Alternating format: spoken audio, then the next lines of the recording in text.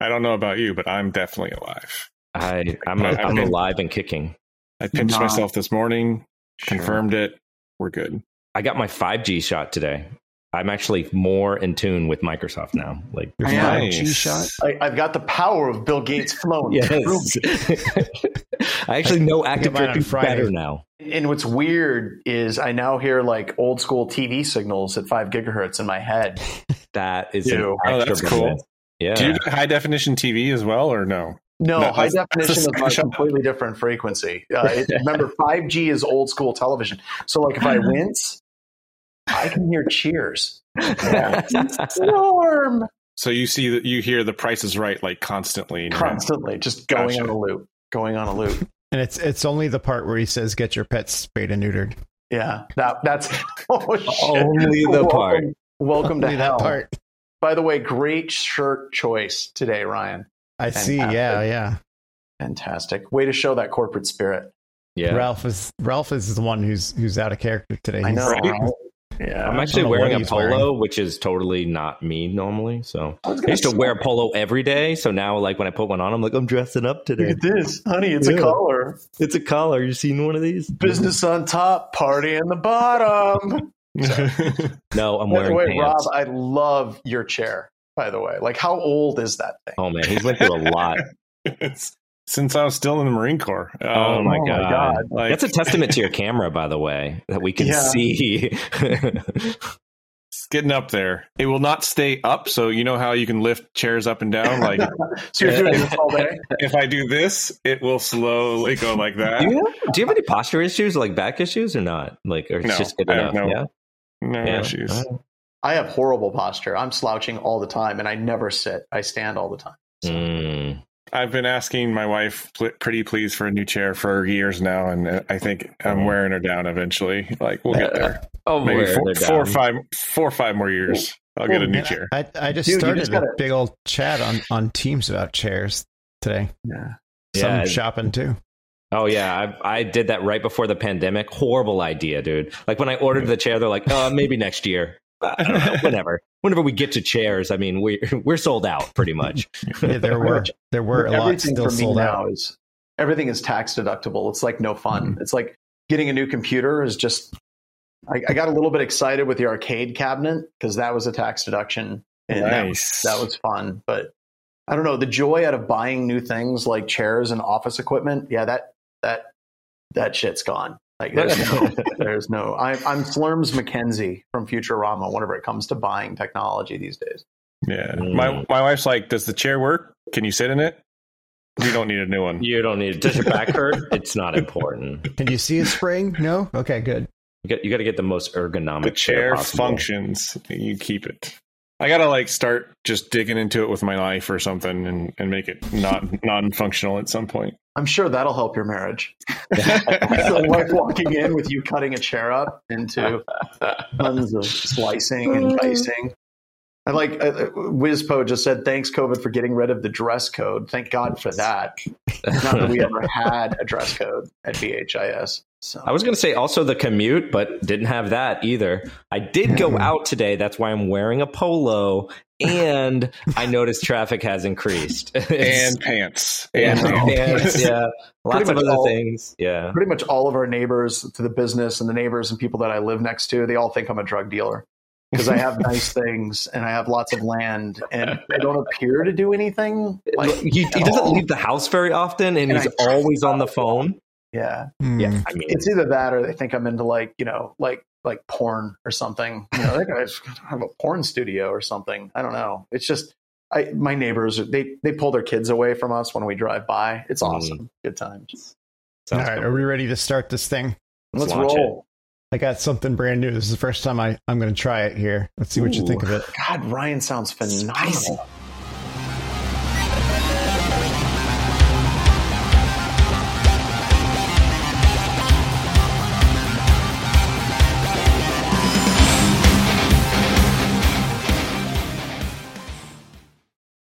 Okay, so seriously, after that, it doesn't matter what we do; it's going to be a letdown. That was awesome. You've completely like outstripped. I don't have a lighter. Should have had a lighter going. Did you make it suck more? Now I feel like I should be wearing a collar. I finished it right before we started setting up for this. Oh, perfect. God, you crushed it again. God, just once. I want you to make me regret hiring you. Why would I want to do that? Just one time would be so cool. So welcome, everybody, to today's episode of BHIS is Talking About News. I have no idea what the news stories are today because I've been a slacker for the past 2 weeks and basically have been heads down in resumes and hiring new testers. So there'll be some more information about that, I'm sure, on the Twitterverse at something because nothing stays secret these days. But I'm joined today by, I guess we'll just going to officially call it co-host Ralph is with us. Also, the other co-host is Mubix or Rob Fuller. And then, of course, Ryan, the person who pulls all of this together and makes us look far better than we have any right to, is also on with us. And his mic, by the way, is just silky smooth. I can't believe how good it actually sounds. That's Sounds just like butter. I gotta make it look. I gotta make it all good, or otherwise, again, why did you hire me? If I'm not the best of all of you guys, I keep hoping to ask myself that question at some point in the future. So I have no idea what the news stories are. What do we have queued up for news stories today, guys? I've got some from Ralph here. Yeah, we've got a couple news stories we can kind of elaborate on. Can we go to the IRS one? That one looked good. And I've got a story about that, phishing one. Okay, go ahead and set this one up. Yeah, so I kind of picked this one out today because I noticed they were talking about phishing, which is one of my favorite topics. And not just that, but this is really about personalized phishing with job lures, okay? So I had a long conversation with Bo about this, and we were talking about phishing via LinkedIn. And one of the big conversations that we actually had is whether that's in scope when we're doing a targeted assessment, right? And obviously, malicious actors don't care about that one bit, okay? But that is the new attack path for a lot of malicious threat actors and just overall looking to monetize on some of these social media platforms and anything like that to conduct phishing and go outside of the security controls inside of conventional organizations. And that's really kind of what this article is about. They're just talking about, offering up a fake job offer or some other way to either get them to do something or get them to open a file. And these malicious threat actors actually have like a whole campaign built around this where they have these job offers that have malicious payloads and they take that and then, run with it to gain access to these people's systems. So, I mean, it's pretty interesting, and there's a lot to unpack with that, with like what we should be doing, and if we should be using that in our attacks, just using LinkedIn. I think that's kind of the first question I have for everybody. So I think we always use LinkedIn, right? But we don't use LinkedIn as a delivery mechanism for the attack. Most of the time, what we're doing is we use LinkedIn to actually find the target, and then we email that person. Or the other thing that we do is we scrape LinkedIn to actually find targets to actually spearfish. So as far as actually using LinkedIn as a delivery mechanism, I don't know. It makes me feel a little bit uncomfortable, I suppose, because I feel like we pushed the LinkedIn security team like far enough. Rob, what are your thoughts on it? I have moral concerns about it. Okay. So LinkedIn is essentially my personal / professional account, right? I don't advise it, but for like disclosure reasons, but like I might have my, work email attached to it so work people can find me on it. I don't do that, and I don't suggest others, but a lot of people do. But that doesn't mean it's a work asset, right? And so pen testing / phishing team, I think I would never do that as an attacker paid to attack.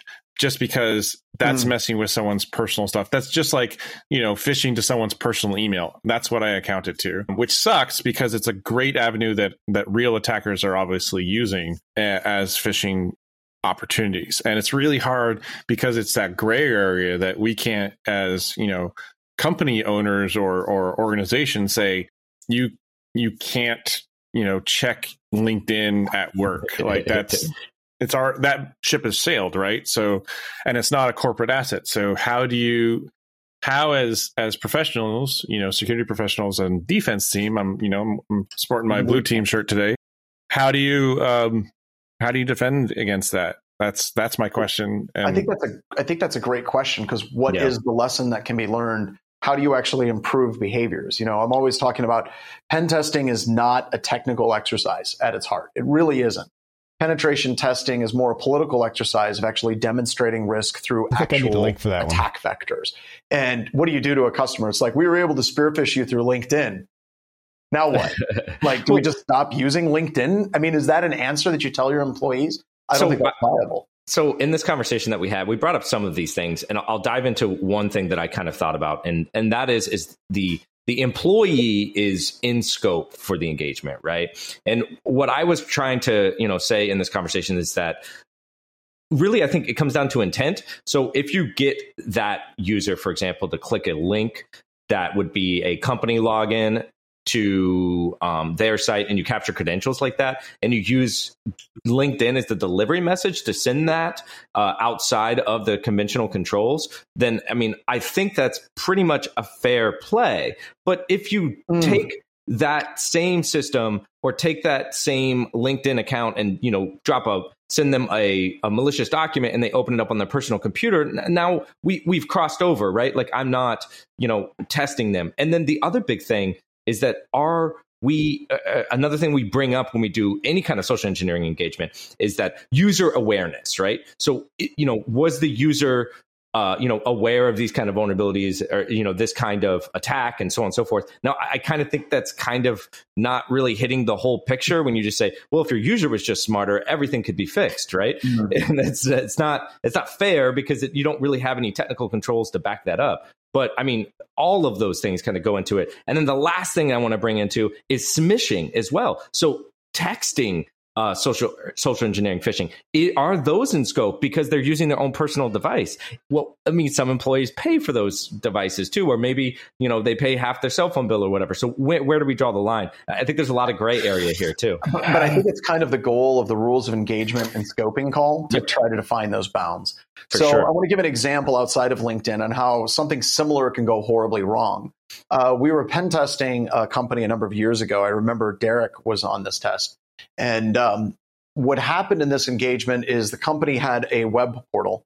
And as an employee, you could log into the web portal and then you could submit help desk tickets. So we logged in, we actually brute forced credentials or through password spraying, gained access to the customer portal. And then once we were in the customer portal, we attacked the help desk by sending in a malicious document saying, hey, I'm having trouble opening this document on my computer. Can you please look at it and see if it opens up on your computer? And then the help desk opened that document. And then we ended up spawning a shell back. Unfortunately, it wasn't at the customer's location. What the customer didn't tell us is that they were using a third-party vendor for their help desk support. So we actually ended up taking over this entire help desk organization instead of the target. And and granted, we had to talk to the customer, and the customer's like, oh God, we should have told you that. Oh yeah. But it was all the customer's domain. It was the customer's website. It was all built into this customer portal for self-support for employees. But that kind of gets into that unintended consequence, right? And whenever you're going and you're spear phishing, there's this reasonable assumption that you're going to land on a corporate computer, right? If you're going through LinkedIn, just like Rob said, there's a reasonable assumption that you're going to end up on their home computer or on their phone or on another device. Sure. So that's why these things need to be clearly defined in scope. And to be honest, I would probably take 2 or 3 big steps back from using LinkedIn as a delivery mechanism to actually get someone to open up documents. So, I agree. It's something the attackers are definitely going to go after, no question. But once again, there's legal boundaries. And the handful of times that we've gained access to a personal computer at BHIS over the past 13 years, those are uncomfortable conversations with people, especially when they start asking, like, what did you get access to on my computer? What did you see? And it's like, nothing. Nothing. I saw nothing. I don't want to be part of any of this. So did you guys listen to, and if you haven't, you should listen to the Darknet Diaries about the LinkedIn hack, right? No, I haven't listened to that one yet. Okay, so I listened to the whole thing. It's super interesting, right? And obviously, it's really interesting in the way that he describes it, and also the fact that it's all closed up, right? The whole people who were involved got charged. But the only thing I want to bring up with that, and not to spoil any of it, is that the way they got into LinkedIn, right? So the way they got into LinkedIn was through a LinkedIn employee's personal website. Okay. So, but he was hosting that personal website on his own computer. In turn, it was a virtual machine that he had on his system. After they were able to compromise that site, that same machine, right? That same machine that he was hosting was on also on LinkedIn's VPN, which they in turn utilized to gain access to LinkedIn as the administrator, right? And move through there. Wait. Sorry. How on earth do you host a web page? It's a virtual machine. Page in a virtual machine. Yep. While you're on VPN. So that's what do you call it? He wasn't connected. Yeah. He had it. Split tunneling would work fine with that too. Yeah. So. Brandon, Rob, I think what your head is exploding on is none of this is a good thing. No, none of this is a good thing. One's like, this is the proper way to host a website. So like, in addition, you're hosting a website on a VM on your own laptop too. Like, oh my gosh. Yes.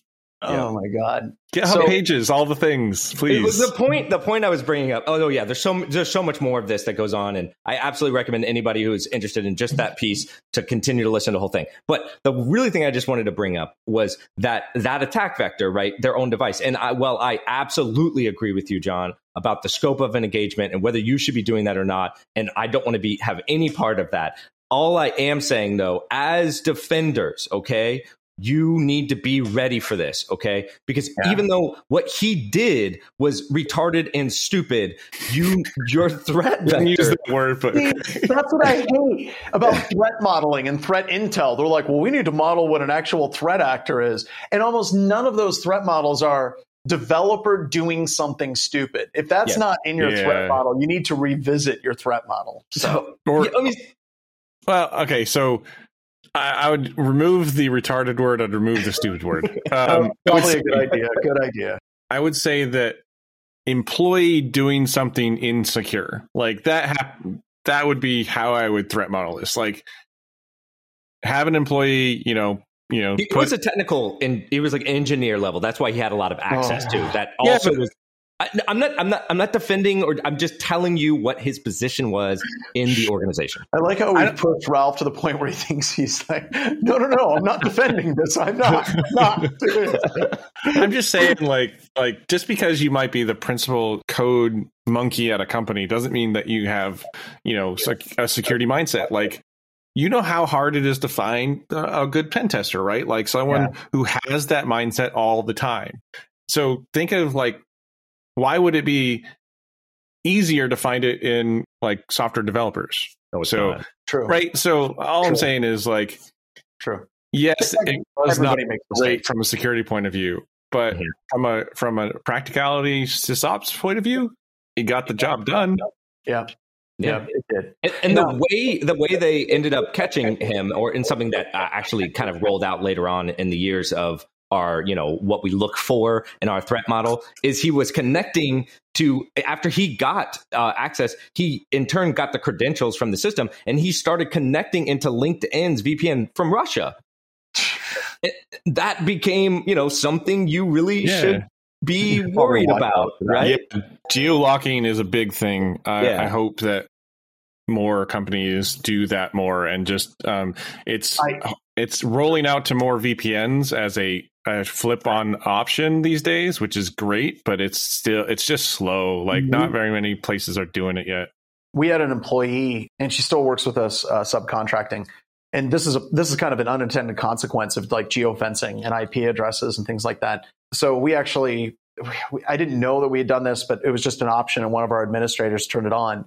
And it basically shut down access from Russia, Ukraine, and a whole bunch of former Eastern Bloc countries. And she was Ukrainian. And that did not go well. Like, she'd write something, and her family back home would be like, we can't get to this Black Hills Information Security website. So yeah, I think it's a good idea from a security perspective, but sometimes there's unintended consequences. By the way, I have a story I want to tell. Ryan, can you scroll up to the top on this one, talking about spear phishing engagements and stuff? And it has the IRS right there. Mm-hmm. So it's funny. I tell a whole bunch of stories about BHIS, and I'm sure that it's just pushing people over the edge to be like, I'm never working with that firm. So we actually did a spear phish, and this gets into some additional kind of moral ambiguity, and we've never done it again. We did one of our spear phishes for one of our customers about, I would say, 9 years ago, where we impersonated the IRS website and hosting forms and then telling people they had to update their W-2.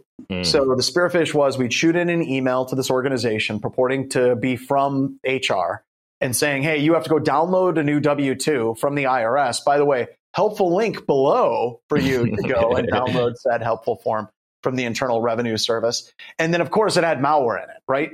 And this worked like really, really well. However, it worked right up into the point that the IRS actually found our website online. And they were able to trace back who actually bought the website, bought the domain. I ended up getting a phone call while I was teaching a SANS conference in San Diego from the IRS. And it was like they had this internal law enforcement division, and they were not happy. They were talking about charges. You can't impersonate a government website. You can't do this. Why are you hosting malware? And I'm like, I'm going to jail. I'm going to jail, and it's Tim Tomes's fault. Which, by the way, this wasn't the first nor the last time that thought went through my head. No, I'm joking. Tim's great. But the only thing that saved my ass was I actually had 3 students from the IRS's security team in my class that I was literally like, I remember seeing name badges, and I'm running around the room, and I'm like, you, go outside. I need to talk to you right now. And the whole thing was like, hey, just shut the website down and don't ever do that again. I'm like, absolutely, I'll never do that again. So I got a question. Is that pushing the line? As far as like, I know it pissed off the IRS, right? Bad idea, never do it, don't recommend it. But once again, however, it worked. Was it a really good example? Well. Was it a good? I would say anything that deals with anything related to HR is bad morally from my point of view. If you're dealing with pay, leave, benefits, W-9s, W-2s, that's just me. I think that messing with people's like livelihood is out of scope in my point of view. For the government standpoint, yeah, anything to do with the government, just don't do it, okay? Because they can fine you. They will, if they subpoena Google, you're done, dude. They will find. There's no way to hide in this scenario. Okay, like every time, they will win every time. And obviously, did you really expect the IRS not to be able to get past all of the purchase of an account? Like they have all records of every purchase. Like it's really not something that you can hide behind there. Yeah, so anything to do with the government, just don't even do it because, obviously they can send it right to the FBI. The FBI can call whoever they want to get any documentation after they get the subpoena for that information. So they're going to be, and a lot of times we don't care, right? We're not hiding what we're doing. We're like, oh, you caught us. But to them, though, they're like, they think this is a real attack in some sort, and they're going to find everything and triage everything. So I guess my point was, it's just that it's not worth it, even though I agree with you. It's a good attack scenario. Yeah, but it's weird because people have a hard time backing off, right? Yeah. So if they're like, this is evil, this is a hacker, we need to take it down. It's like, no, I'm a pen tester. I still want to kill. Like it's very hard for people to go from, burn all the things to, oh, we're cool. Well, that's because they've already reported it up and they have to answer that, right? So if I say to my manager, hey, I'm tracking down this, malicious actor that is purportedly faking that they're the IRS, we're going to take them down. I need, 17 more resources from our legal department, 2 resources from our enforcement department. Like that's money that they are spending. So they have to account for that. They can't just go, it was a couple of pen testers. We're going to just call it all off. Like it's money spent. It doesn't go well. I've been very lucky in that regard a number of times. All right. What do we have any other stories? What do we have? Yeah, absolutely. So I guess let's talk about the crypto mining here. So what I think is interesting about this is obviously I love crypto. Are you interested in crypto mining? I can't understand that at all. This attack is pretty interesting. So what they're doing is they're using GitHub and they're using GitHub Actions. GitHub Actions, simply put, is a way to run some kind of like function, to do something on server side. Okay, a lot of times it's to build some code and other things like that. Well, GitHub Actions are free processing time. So what they did is they created some malicious actions to actually run crypto miners on GitHub servers and they would make a pull request to a big popular repo. And even though that pull request wasn't accepted, so it never made it into their code, GitHub would automatically start running it to make sure that do the unit test. Yes, the unit test, exactly.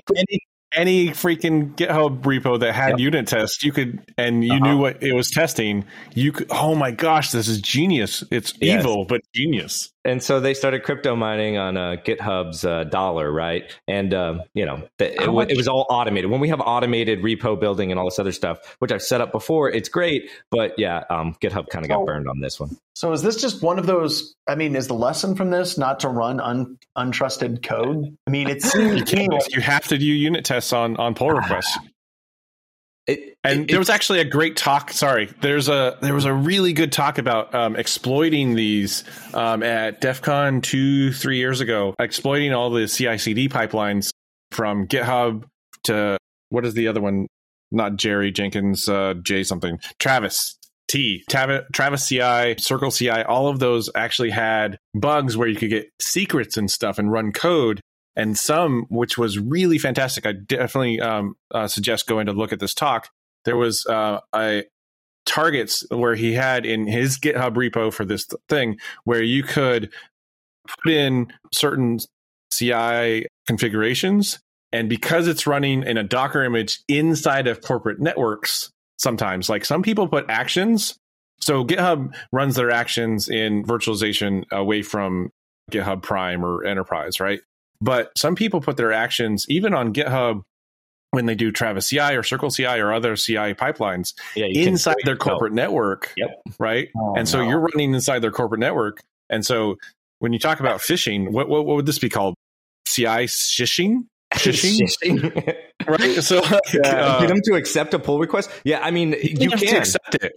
Like they do the tests on pull requests, right? Yeah. So like they have to say, okay, your pull request didn't change enough code to break anything, so we're gonna look at it. So I mean, you can just add a line to like an eval or whatever, or add an extra line to an eval, and if those tests still work, like that code is executing somewhere to do those tests.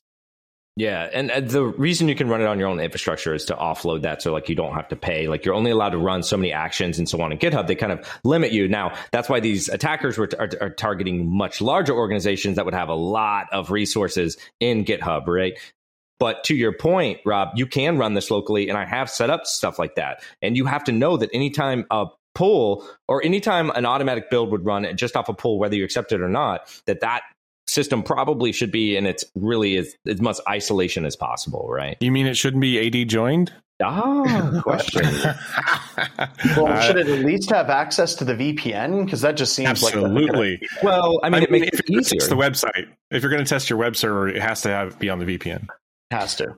I mean, this is DevOps, period, right? This is how the whole cycle works. And, when they say we're testing, I'm testing in production, but they have this whole cycle where they're deving it, running it, connecting it to all the same VPNs, and then running the code, and then finally moving into production. The moving into production part's more just like, we've already ran it a bunch of times. And so that security model and how fast that's going and the fact that it's automated is going to blow up in your face, right? You got to be careful. Have either of you ever played with any of the Jenkins /Artifactory /GitHub integrations on tests? No, because those are fantastic, right? Yeah, because I've played with Artifactory before, right? And Jenkins especially. Oh yeah.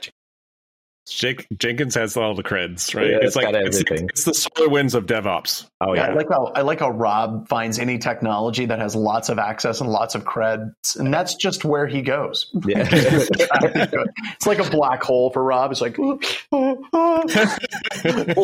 mean, the other place is internal Git repos, right? Whenever I see Jira, my eyes just light up. I'm just like, oh, this is amazing. They have to write about what problems they have. It's full of creds. Nobody will ever ask for creds in these comments. Never once. That is something that I'm fully on board with, is phishing via the trouble tickets. That is absolutely in scope and very, very fun. I just think that'll work. It works every time. Especially if they're using some kind of outsourced, trouble ticketing system or whatever. It works every time. Right up into the point that they have a third-party group managing it, and you take over their systems instead. 50% of the time, it'll work every time. Every time. So absolutely. Have you on that? Sorry, one more on that. Have you ever asked for access to a server using a trouble ticketing system? Yes. Without being like allowed to have access to that server and got it allowed. God, what was it years ago? I can't remember. There was a company that had a bunch of Active Directory modules and things like that. And one of our customers asked us to look at their implementation of their identity and access management system.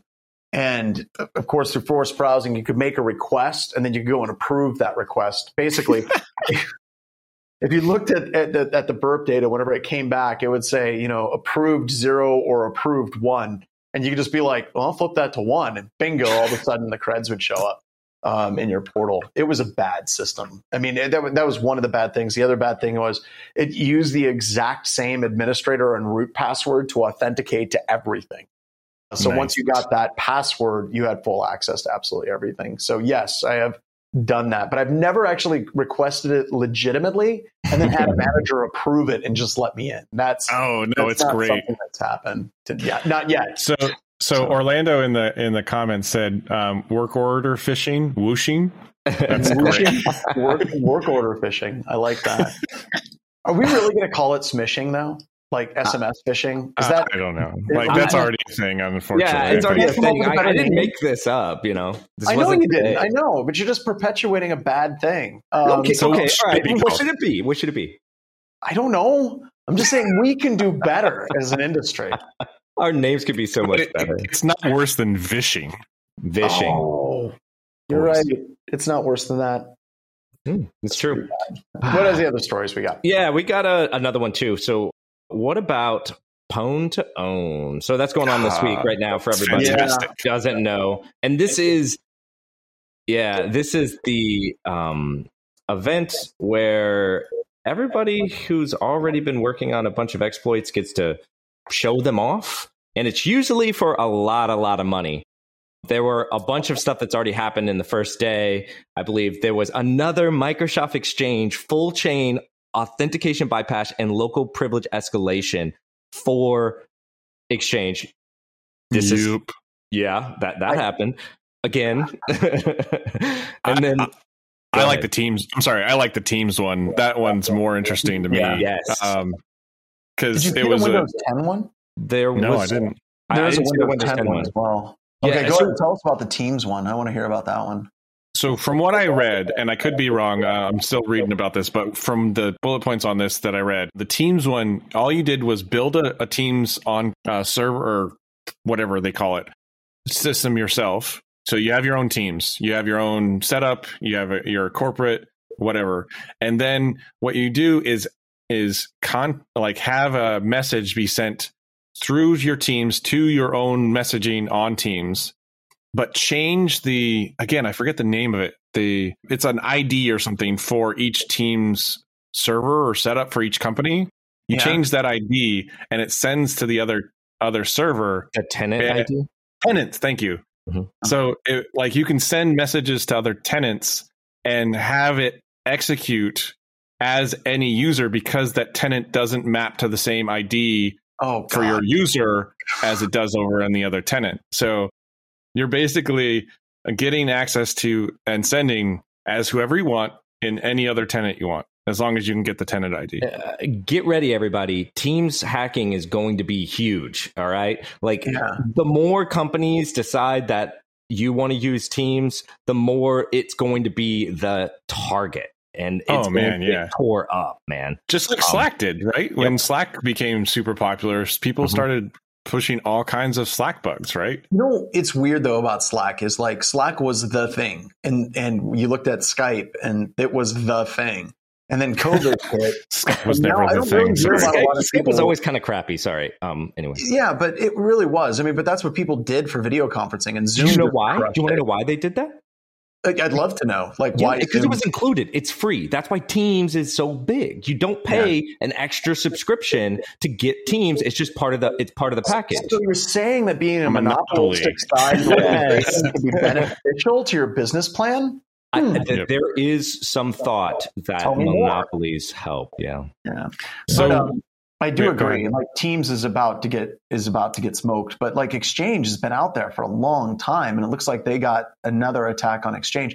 But this is kind of like once the attack community finds something, whether it's in the Adobe Acrobat or Java or Exchange or any of these different things, it just basically is like a dinner bell for everybody else to kind of swarm onto that technology. And I think that's just what we're going to see, especially with Exchange. Yeah, especially the price. I didn't see it Pondone. SolarWinds. I bet everyone over at SolarWinds is like, wow. You know, now wait a minute. I thought if you're a company, if you're part of Pwn to Own, you have to kind of volunteer to be part of a Pwn to Own. Right? This is true. But yes, I can't see SolarWinds at their current stage being like, you know what, guys? After what just happened, let's bring all our products out there and let's let it rip. See what happens. No, if I was the CISO over there, I probably would, just because it makes sense. But you can't see like C-O's agreeing with you. They're like, this is true. Rob is not a good cultural fit. All he wants to do is improve things and ruin our stock. Ruin it. That's it. I wanted to ask you guys about the Windows 10 local privilege escalation vulnerability. If you go back like 5-6 years ago, a lot of those local priv-esque vulnerabilities, some of them would go for like $70,000 on the open market. This one, they earned $40,000. Is the value of a local privilege escalation vulnerability in Windows going down over time? I guess, right? I mean, if it was so hard, it would be worth more. I know, for example, and not even to slightly change the subject, but iOS vulnerabilities have actually gone down in price, even though it is difficult to do because more of them started coming out. So, yeah. So do you think it's because more privilege escalation bugs are coming out, or just the overall price of things are going down? Well, no, I think the market. So like, because a lot of these vulnerabilities, they're getting bought. Okay. Sure. And before they go to Pwn to Own and other stuff like that. And they don't talk about the fact that they bought this certain, vulnerability. But what they do is they change the price they're willing to pay for another one of those, right? When you got 10 of them, don't need as many more. So I'm going to lower that price down, right? Yeah. When you have 10 of them, you space them out. That way you get more money. That's a wise thing to do. Of course, one of the individuals, the researcher, code execution in Teams, and it looks like he or she or they have already made $200,000. Yeah, that's awesome. The only thing that wasn't hacked, even though it was offered, was automotive. It's a free Tesla if you win. I think it was up to $600,000 to hack the Tesla. Nobody competed this year, it sounds like, though. That's weird. Yeah. I mean, Tesla has been throwing gobs of money at their security team, right? So I'm imagining that they're getting pretty good over there when it comes to the car. I mean, Tesla's been a hacker target at 2 DEF CONs before we went into COVID stuff. Like, I would imagine they're doing okay now. Like they're getting to a good spot. So, well, I think, but that's a company that has probably demonstrated the risk benefit analysis of having an internal team or hiring people to do that type of testing, right? As soon as one of their cars hits someone, like a pedestrian in the middle of the night who's wearing dark clothing while the driver is texting on their phone, that's like huge news. Their stock gets hit, and they can actually quantify the financial loss for something like that. So I can see them being like, so how much is security going to cost us? $1 billion? Yeah, we'll take that. That sounds like a good deal. I mean, because they know that if somebody can remotely take over Tesla cars and start driving them off the road, that's going to have a huge financial impact to the company. They get that risk. So they must have a CISO like Rob there. It's like, let's just YOLO, put it out there, everybody. Let's see what happens. Put it out. We did have some ransomware articles, but dear God. I was not actually going to bring them up as ransomware. Is there anything new and interesting in them? No, actually, I'm just calling it the ransomware hit list. And these are just the, who's recently gotten ransomware. We don't even have to talk about. Well, let's go through the companies at least. I mean, that's always worth something. So who got hit now? Yeah, so the first one is actually a university, if I'm not mistaken. So MSU was compromised via Missouri, right? Yeah. I thought that was the Monsters University. Excuse me, it's Michigan. MU. It's Michigan State University. MU, sorry. MU, thank you. Yeah, and I guess they got ransomware via a Ohio law firm, right? So who you associate with could be how you get ransomware. Can you imagine being the lawyer having to defend yourself against lawyers for? I don't know. We do a lot of work for law firms, and I've got to be honest, I'm real nervous every time we start a test with a law firm, every single time. Like their tolerance for anything is just like zero. It's like, but we took over a whole bunch of users and did this. It's like, wow. I watched the college admission documentary just recently, and there was some pretty high level, very respectable lawyers who got caught up in that. So really? I mean, oh yeah. And it's wild because they have all of the tapes. There's a transcript, it's a reenactment of the transcripts. And they're asking, are you sure? I'm like, you're a lawyer. Do your research. Oh, never mind. Do your research. It's wild. and then the other one is good old Florida man. Florida man. It had to be Florida man. It's a Florida school district. So I actually do kind of feel bad for them. And they got caught up in an attack where they actually couldn't afford to pay the $40 million they wanted. So I think that was the other thing is that some of these attacks are resulting in crazy ransomware demands. You just know that the people behind the ransomware are sitting around. They're like, man, let's 40 million. Just put in 40 million. Let's see what they say. Let's see if they'll come back. And it probably, and it probably works a bunch of time. I mean, we keep on saying crime doesn't pay, kids, unless you're into ransomware, because apparently that pays really well. So, oh my God. Yeah. So those are the two that I had that recently got ransomware, but we don't have to go into what to do and why you should get ransomware. We're just going to close it out. It's going to be like the cybersecurity obituaries. That's what we're yes, that's what I wanted to do. Just the cybersecurity obituaries. These are the people hit with ransomware this week. Go ahead, Rob. Yeah, I just wanted to ask two things. What are currently the top 2-3 protections against ransomware? We're not going to get rid of this. We're not going to have this stop being a news thing until we get it to a point where the protections against ransomware are widely available. AV's not able to do this, right? So what are the protections and what companies need to be involved for this to be something we squash? What is the vaccine to ransomware? Immutable backups. I mean, no, because backups are getting hit too. No, I said immutable. Immutable what?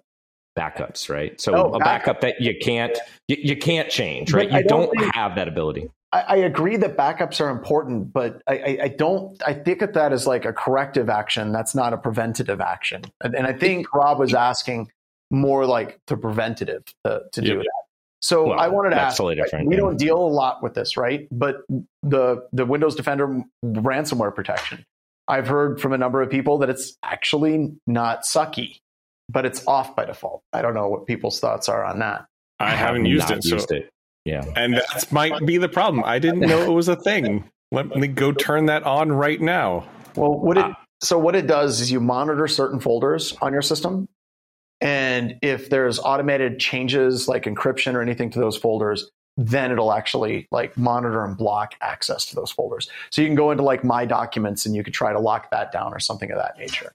There's a couple backup companies too that are doing the same thing. They're offering, that kind of level of monitoring. Since the backup has the differentials and can tell, it'll start seeing that there's a lot of files being modified, and then it will pretty much go stop that from happening, and then restore that automatically. Yeah. So you do have to sign up for OneDrive and be able to sync all of your stuff to OneDrive, which scares me kind of more than than any ransomware, because can you not trust Microsoft? Are you what were you trying to say? I trust Microsoft. I just don't trust the general populace to have a locked down Windows account. Are you saying we don't trust people, Rob?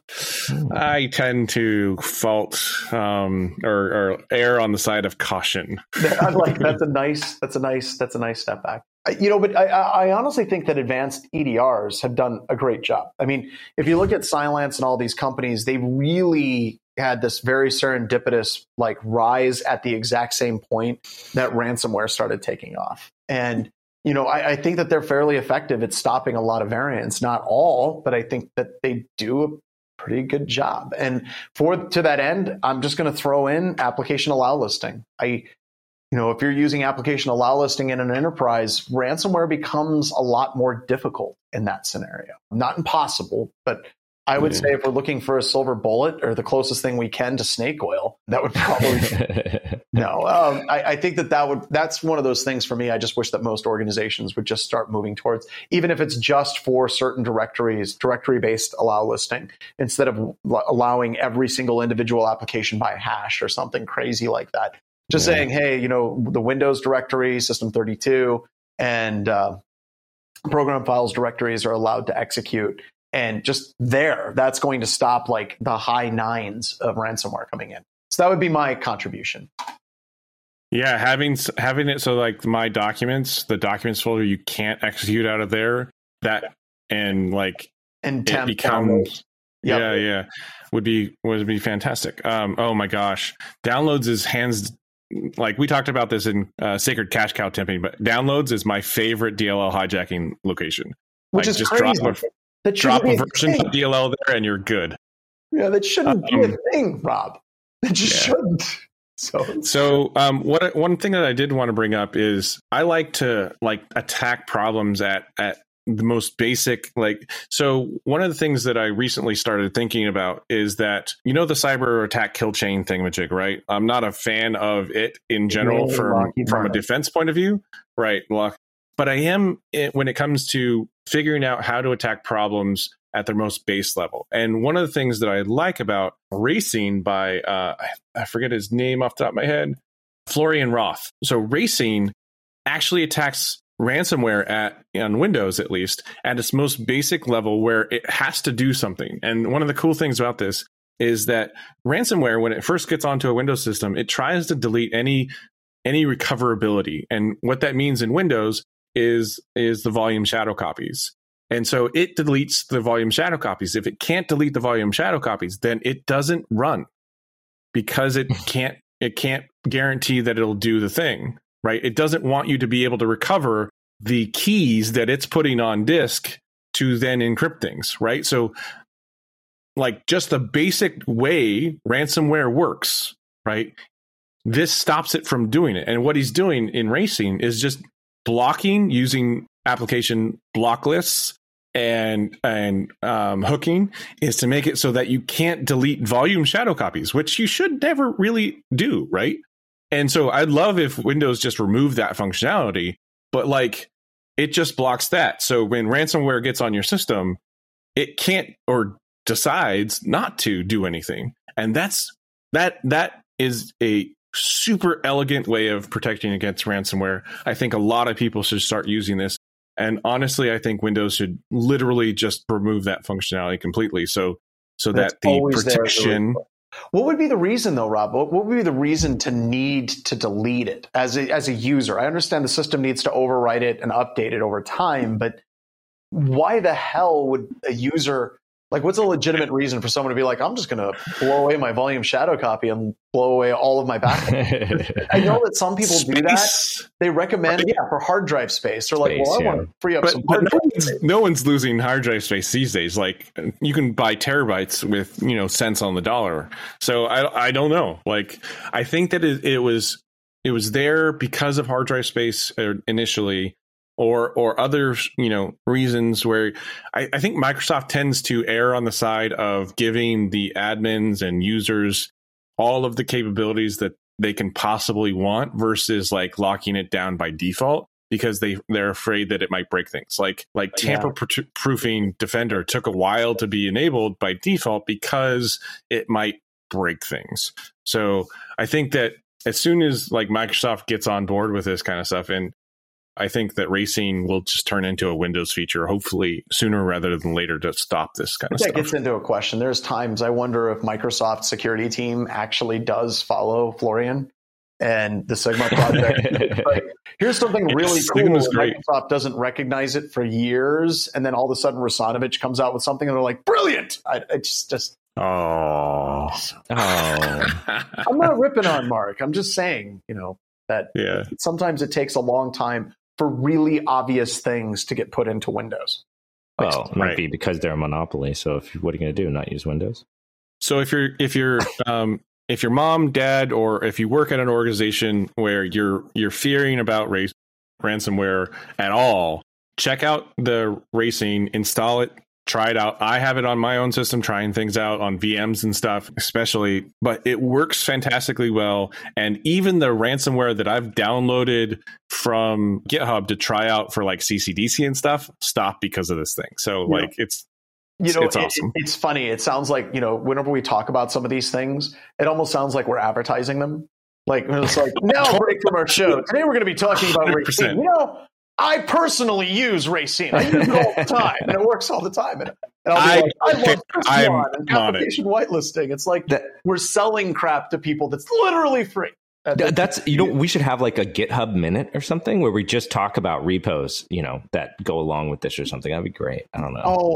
So there was a couple of GitHub repos in our Teams server today where they were talking about EDR bypass techniques and what functions are actually being hooked by what endpoint protection products. So I think we should do that. I think that that's a really, really good idea. And when our zine comes out at the front of our new magazine that's coming out, by the way, the 56% of you that are, or 56 of you, 56% of you that are paying attention, we're actually going to be releasing a zine with like a comic in it and stories. And we're going to have a section in there that's just cool tools that have been released on GitHub recently. So people can keep up to date with some of those things without having to like suffer through Twitter. So can we have a call to action? Can we say, if you're listening to this or watching it on YouTube or whatever, in the chat later, now, whatever, put your favorite GitHub tool. Put whatever you think people should be using more or whatever. And we're really focusing on new. Like if you just found something and it's amazing. I'm putting Metasploit framework now. Metasploit. Like, you just literally put in the GitHub project for GitHub. You asked. But yeah, links of kind of some underseen tools that need to get a little bit higher exposure would be awesome. Yeah, I think the how recent it is kind of important as well, and or more importantly, like if it's still being maintained, I think that's huge. Some of these things, somebody wrote a tool, they shared it with the masses, it was great, and then they just moved on with life, and that's fine. That's just kind of how it works, right? Yeah. But that it might not work anymore. It might not be, and somebody else may have actually came out or revamped it and brought it back into kind of, this year because, it's free. So nobody's obligated to keep updating it. So D for Jesse just shared this really cool tool from Ralphite, Build-A-Fish framework. I don't know if you've seen that one. Looks pretty script kiddie though. It definitely is very scripty. D for Jesse, coming to the rescue. So we just opened it up. Nice. I will say that just going back to some of the comments that we've gotten, I do understand that hard drive prices are a first world. The space is a first world problem. So I get that. Yeah, that is true. Yeah, and they might have a bunch of computers that were bought at a later date. I'm going to counter that. with if you're worried about space on your hard drive, try to delete porn off the hard drive before you start getting rid of volume shadow copy. Oh, Just God. good systems administration 101. So super simple, super quick war story. I was on an engagement and they had, it was for a bank, and they had all of these files, every file that they had ever like stored on one big NAS, and everyone had administrative access to it. And it was like over 200 terabytes of just PDFs. Not lying. Oh my God.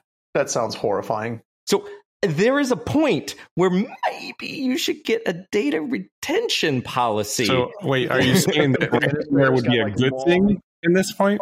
Yeah. You go in and you talk to the lead systems administrator. They got like super long fingernails. They're wearing garbage bags. They're like, their office is immaculate, but they're like, I've got to hoard something, so I hoard the PDFs from our company. I'll tell you right now, the EMC guy who was selling them that storage showed up in a Porsche. That's all I gotta say. Nice. You don't want to lose something. You don't want to lose anything. No, don't worry. We'll have extra backups, extra drives. I don't know. Everything. I saw this podcast online, and they said that storage is cheap. So I bought a lot of them, and he said it was good. Porsche. Yeah, well, actually, that's what they paid. It's Porsche prices for what they paid. If your bit-based deduplication take 2 terabytes down to 100 megs, you are storing the wrong stuff. So I got these books. The M is for malware from Curtis. I got the series. They're absolutely amazing. He needs to have one, like how compression works for children. So. Oh, I got to get that for my kid. Read it to him at night. We've got M is for malware, B is for blue team, and R is for red team. Well, that's fantastic. MBR, so I think master boot record. I'm not sure. So, is there a coloring section for you in there or what? Well, actually, there's going to be a coloring section in our zine. Believe it or not, there's going to be a coloring section where you recreate a QR code that takes you to a URL that takes you to an escape room, and then you win prizes. Oh, that actually sounds really fun. Yeah, because clearly I have get my vaccine there? Huh? What's that? Do I get my vaccine there? Is that how I get my vaccine? Because Virginia's still not in Gen Pop, so I'm waiting for that. It's like Nightmare on Elm Street. It just reaches out in your screen and jabs you in the arm, and it's like, Moderna! Full credits. So. All right, we should probably wrap this up. All right. Let's roll out. All right. Well, thank you very, very much, everybody, for coming. Special thanks to Ralph, thanks to Mubix, and always thanks to Ryan for making us look far better than we have any right to. So with that, Ryan, you want to take us out? All right. You better have images that are good enough for the intro, because like that set up the stage way too high. Crazy. It's the same video. Sorry. Oh, well, that's great. We're one totally disappointed now. All right. Oh, wow. I'm just all right. All right, go forth and do great things, everybody.